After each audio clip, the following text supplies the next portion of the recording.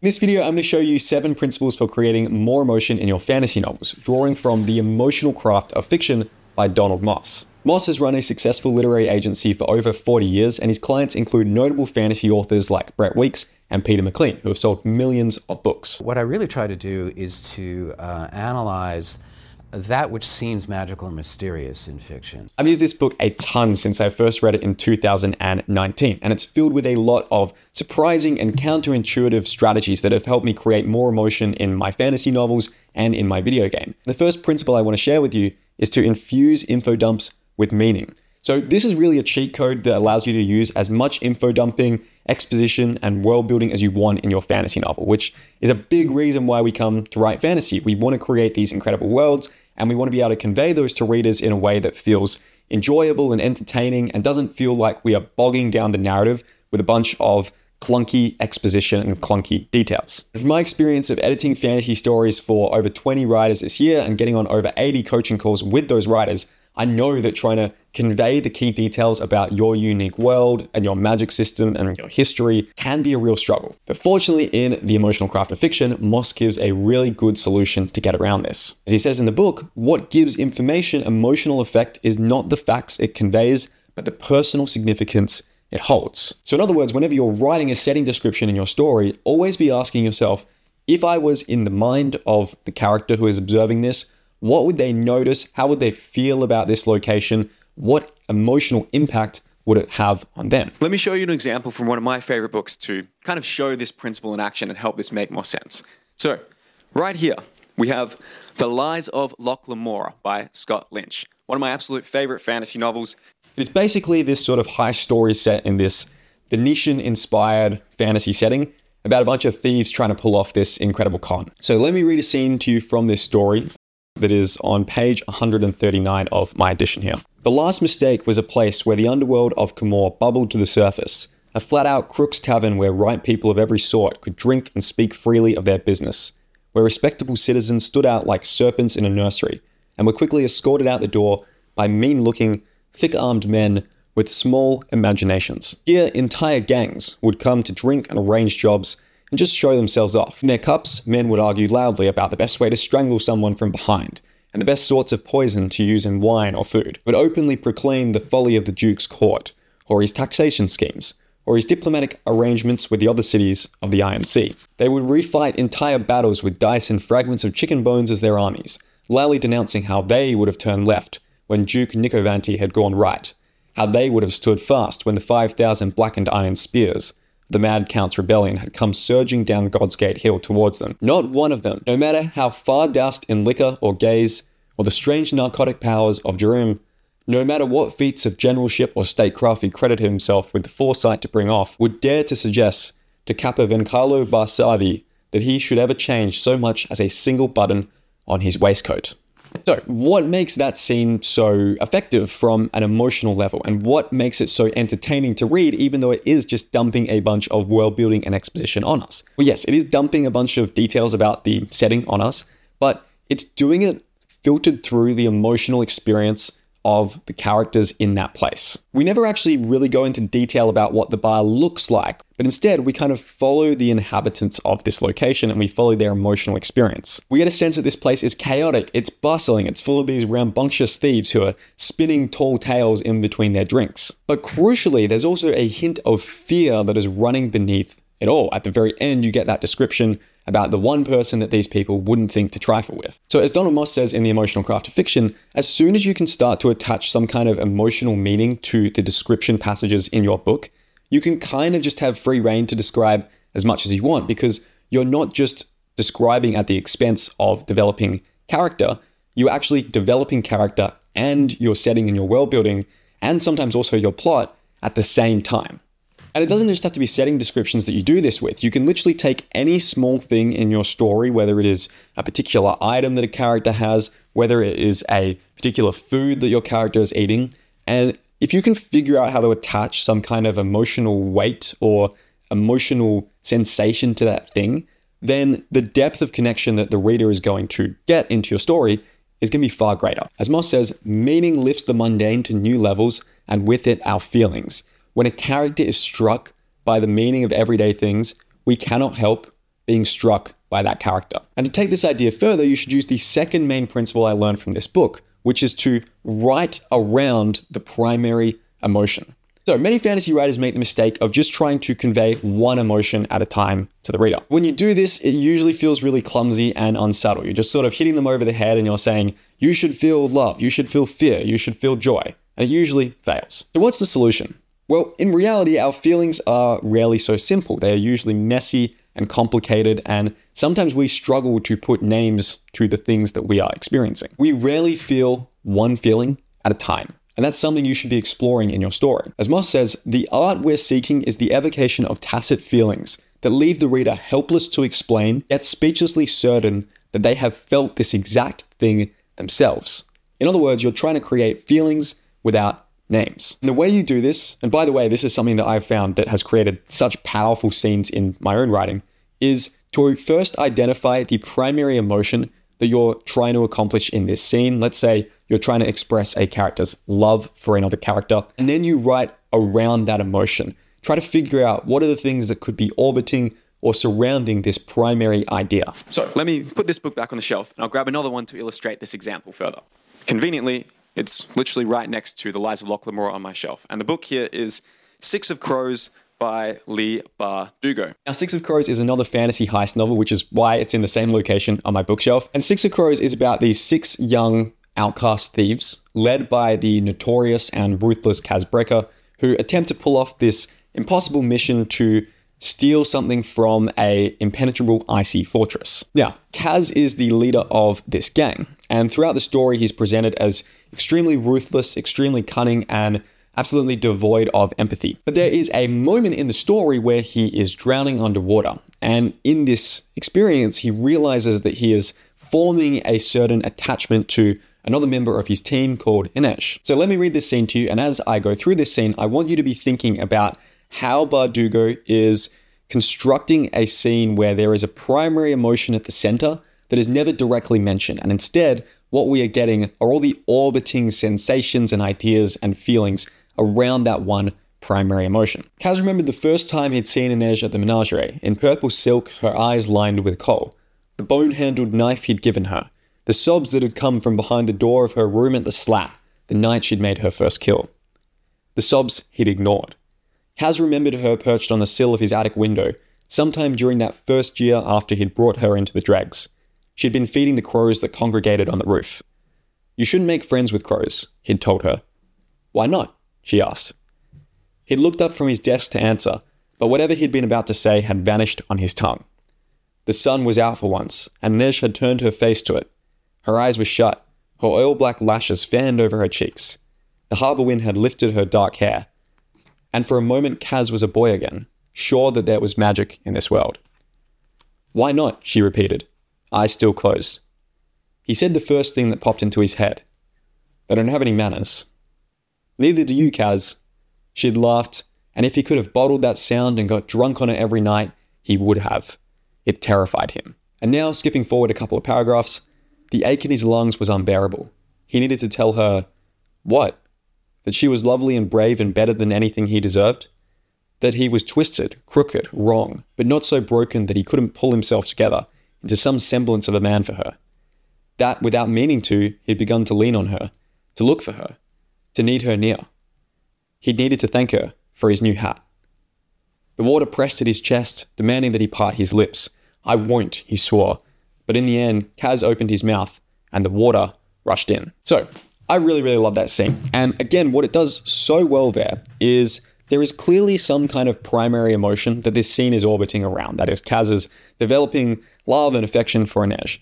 But can you really sum up what he's going through in that scene in such simple terms? I don't think you can. I think there's so many other things that are going on here. You've got this conflicted sense of Kaz realizing that in the past he wasn't as supportive towards Inej as he wished he could have been. You've got a sense of Kaz grappling with his own inadequacies, feeling like he's not worthy of this relationship.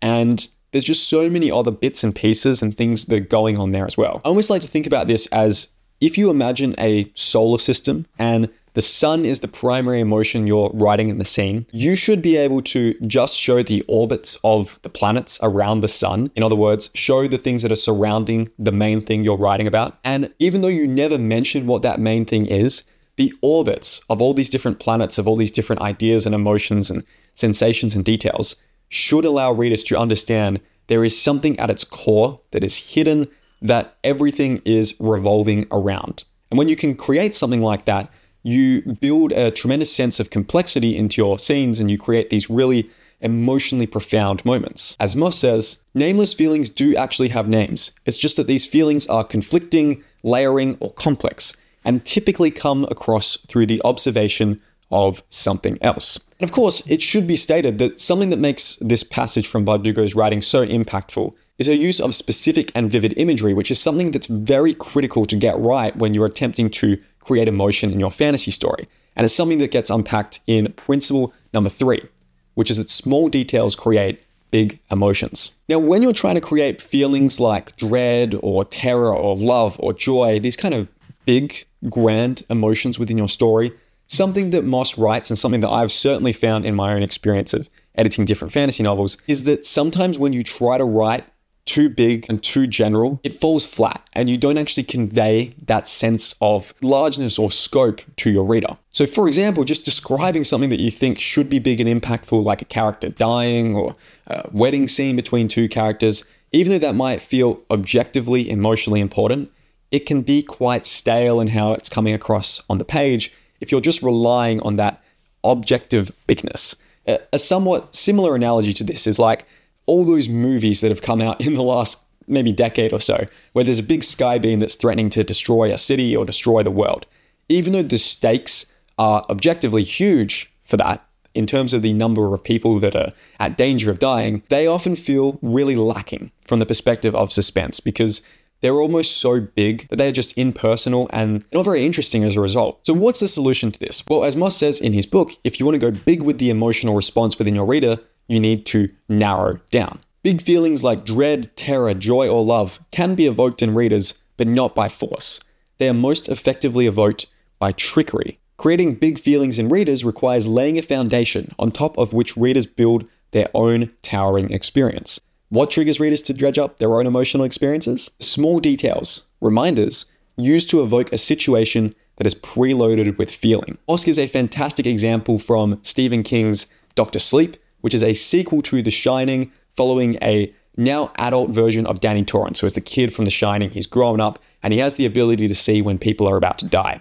Here's a passage where Danny Torrance is comforting an old person who is on the verge of death. "I'm pretty scared," Charlie said. His voice was little more than a whisper. The low, steady moan of the wind outside was louder. "I didn't think I would be, but I am. There's nothing to be scared of." Instead of taking Charlie's pulse, there was really no point. He took one of the old man's hands in his. He saw Charlie's twin sons at 4 on swings. He saw Charlie's wife pulling down a shade in the bedroom, wearing nothing but the slip of Belgian lace he'd brought for her first anniversary. Saw how her ponytail swung over one shoulder when she turned to look at him, her face lit in a smile that was all yes. He saw a farm-old tractor with a striped umbrella raised over the seat. He smelled bacon and heard Frank Sinatra singing "Come Fly With Me" from a cracked Motorola radio, sitting on a work table littered with tools. He saw a hubcap full of rain, reflecting a red barn. He tasted blueberries and gutted a deer, and fished in some distant lake whose surface was dappled by steady autumn rain. He was 60, dancing with his wife in the American Legion Hall. He was 30, splitting wood. He was 5, wearing shorts and pulling a red wagon. Then the pictures blurred together, the way cards do when they're shuffled in the hands of an expert, and the wind was blowing big snow down from the mountains, and in here was the silence and Azzy's solemn watching eyes. At times like this, Dan knew what he was in for. At times like this, he regretted none of the pain and sorrow and anger and horror, because they had brought him here to this room while the wind whooped outside. Charlie Haynes had come to the border. Now, I haven't read Dr. Sleep. That's actually the only sample from the story I've read, but the amount of emotion that Stephen King creates in that small little passage is absolutely incredible. And approaching something like describing a character's death is a very difficult feat because again, it's something that is very objectively big, but many writers struggle to actually create emotion when they're describing it. And something that King does so well in that example there is he focuses on all these little moments and creates a tremendous amount of specificity here. He's thinking about the cracked Motorola radio on his work table, playing Come Fly With Me while he repairs something. The specificity of that elevates this, and that small detail allows the emotions to feel really big. So right now, if there's a big emotional scene in your book, have a look at it and ask yourself, am I being specific enough? Am I bringing enough really nuanced and unique details into this scene to really create that sense of emotional elevation within the story? And of course, you can't necessarily start your story with perhaps that level of emotional depth like King does there. That's an example that probably can be done, in the middle or maybe towards the end of your book. But it is very important to start your story with something that does capture the reader's emotional attention. And so this brings us to principle number 4, building an emotional hook. So like I mentioned at the start of this video, Moss is a literary agent, and he's probably read thousands and thousands of books over the years, and in particular, thousands and thousands of opening pages from hopeful writers. And from all of this, he has distilled what I think is a very effective formula for creating a great opening to your story. And it is to combine 2 very specific things in the opening few pages of your novel. The very first one, and this is incredibly relevant for us fantasy writers, is intrigue. So this is usually externally focused. You're raising questions about the world building of your story, or how the magic works, or how the political or social system of your story works. In other words, you're kind of creating plot-focused questions. And that's the first component. The second component is to create emotional investment. In other words, to create some kind of emotional hook that gets us into the character's psyche and makes us really interested to see where this person will go over the course of the narrative. And as Moss says in The Emotional Craft of Fiction, the way to create that emotional hook with a character is to show them really deeply yearning for something, or being worried about something, or being really hopeful for something. In other words, in the opening pages of your story, you must give your character a strong emotional goal. So let's put Six of Crows back, and I'll get another example that shows this in action. So over here, we have The Graveyard Book by Neil Gaiman. Now, this is an incredibly emotional story. I think I actually cried a little bit at the end of it when I read it many years ago. And I'm going to look at the opening of the story, which in my mind kind of takes place in Chapter 2. Chapter 1 is really more of a prologue. Chapter 2 is when we kind of meet our main character, who is a young boy on the cusp of adulthood called Bod.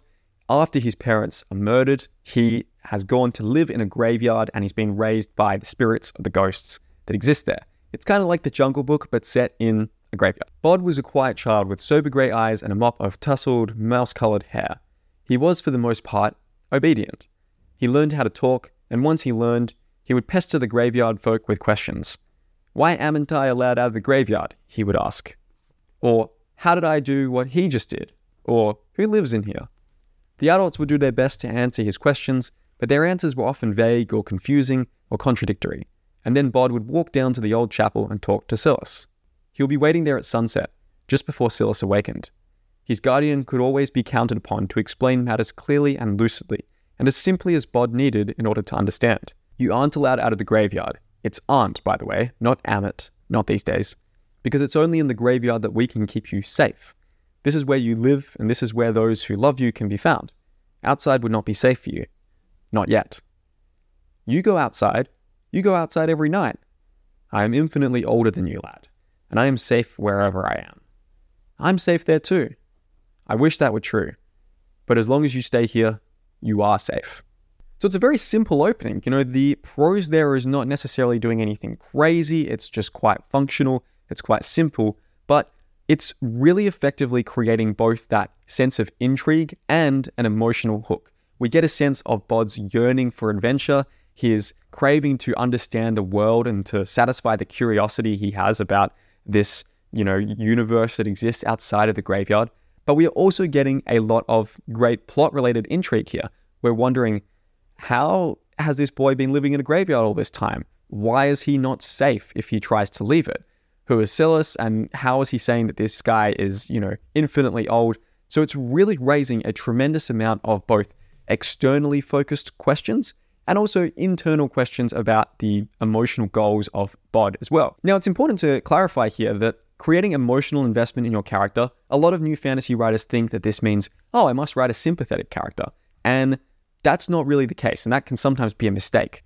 You can write a character who is reprehensible, but you can still create a way for readers to be emotionally invested in their journey. As Moss says, there are no universal characters, but there are universal human desires. Heart, care, hope, dreams, yearning. What really forges that human bond with a character, no matter how good or evil or whatever they are, is that deeply held sense of yearning for something beyond what they have, and preferably yearning for something that appears totally unattainable to them. In other words, what you're basically doing is you're giving your character a really strong and interesting goal, and with that goal, you are setting up a fascinating and intriguing story promise for us that will be explored over the rest of the narrative. And of course, it's not enough to just have a great emotional hook at the start of your story. You also have to create a really great sense of depth to your character so that there is a lot of emotionally interesting nuances to them that you can explore over the course of your entire narrative. Which brings us to principle number 5. Ask your characters the right questions. I'm going to ask you a couple of questions right now, and I want you to just answer these in your head. First of all, what year were you born in? What color are your eyes? Where did you go to school? Great, now we know each other. Now it's like we're lifelong friends. Actually, no, that's not the case at all. Those are totally shallow, surface level questions that tell me absolutely nothing about who you really are. And it's really funny, actually, because one of the things that Moss does in this book is he opens a chapter by asking these questions. And he kind of gets you to, he tricks you a little bit here. He says, please fill out this questionnaire. And he asks these really basic biographical details. And like the chump that I am, I started writing down my answers to them. And then you turn over the page and, as Moss says here, thank you. Now we're like old friends, right? Wait, we're not. What did I miss? Oh yeah, all the important stuff. What I didn't ask you about are the events that shaped you into the person that you are today. I know nothing of these meaningful life events that do not appear on your resume. And this is my frustration with character questionnaires. They often focus a lot on very surface level things like, what's your character's favorite song? What's your character's favorite dessert? And it can be useful to kind of know these, and those can be things that add a little bit of extra depth. But really, what most character questionnaires are just looking at is simply surface character, the collection of traits and personality and quirks that a character has on the surface of the story. But what actually creates emotional connection to a character is when you get into true character. These are the sort of underlying emotional truths and kind of the deep nuances of a character's personality that stories are really about testing and provoking and changing and helping us understand. As Moss says, to truly know a character, you should be asking them these probing, deep, meaningful questions. The kind of questions you probably would feel uncomfortable asking someone that you've just met, but perhaps you've actually dived deep into these questions with friends that you've been really close to for years, or loved ones, or family members even. So let me give you a couple of these questions now that you can use for your own characters to create more depth. What's the first thing you remember making you truly happy? When and how did you discover that life isn't fair? Who first broke your heart? What accomplishment proved to you that you can do anything? When did you decide you had to grow up? What's been your biggest sacrifice? What was the most romantic night of your life? What disgusts you? And there are so many other questions like this that you can ask your characters to really get at the heart of who they are. And I find that whenever I go through this process, especially for secondary characters who I probably haven't gone as deep with as my main characters, it always gives me new appreciations and new nuances to who that person really is. And one of the biggest things that I was kind of teaching to writers who went through my fantasy outlining bootcamp, which has recently completed the first cohort of that the other week, and it was so much fun to kind of go through the process with this small group of 6 writers. One of the things that I'm always trying to do in my coaching calls with these writers is ask them those probing questions and say, okay, your character's behaving with this level of, dislike towards this other character. You've said it's for this reason. I think it's actually deeper. Let's go deeper. Why are they behaving like this?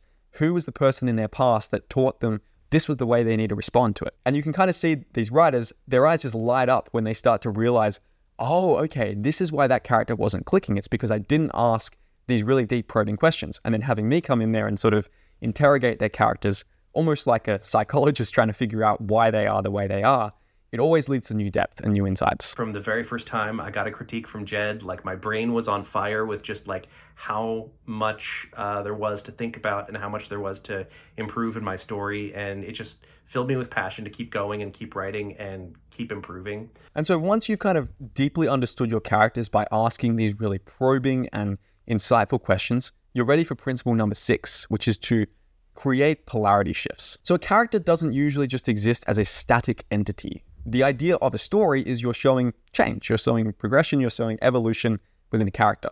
And more specifically, it is the sequence of highs and lows throughout a narrative. That's what makes us deeply connect with the characters in your story. If you just had a fantasy book where the characters were just despairing the whole time through, or they were just triumphing the whole time through, it would be boring. Rather, it's the progression between moments of triumph, back to moments of despair, back to moments of triumph, and this sort of curving zigzag between all these different highs and lows of the human experience that really enamor us when we are reading a fantasy story and really create that sense of sympathy and connection with the character. As Moss says, the swings between polarities cause characters and their stories to grip us as if they are real. So let's put the Graveyard Book back and I'll get another example here.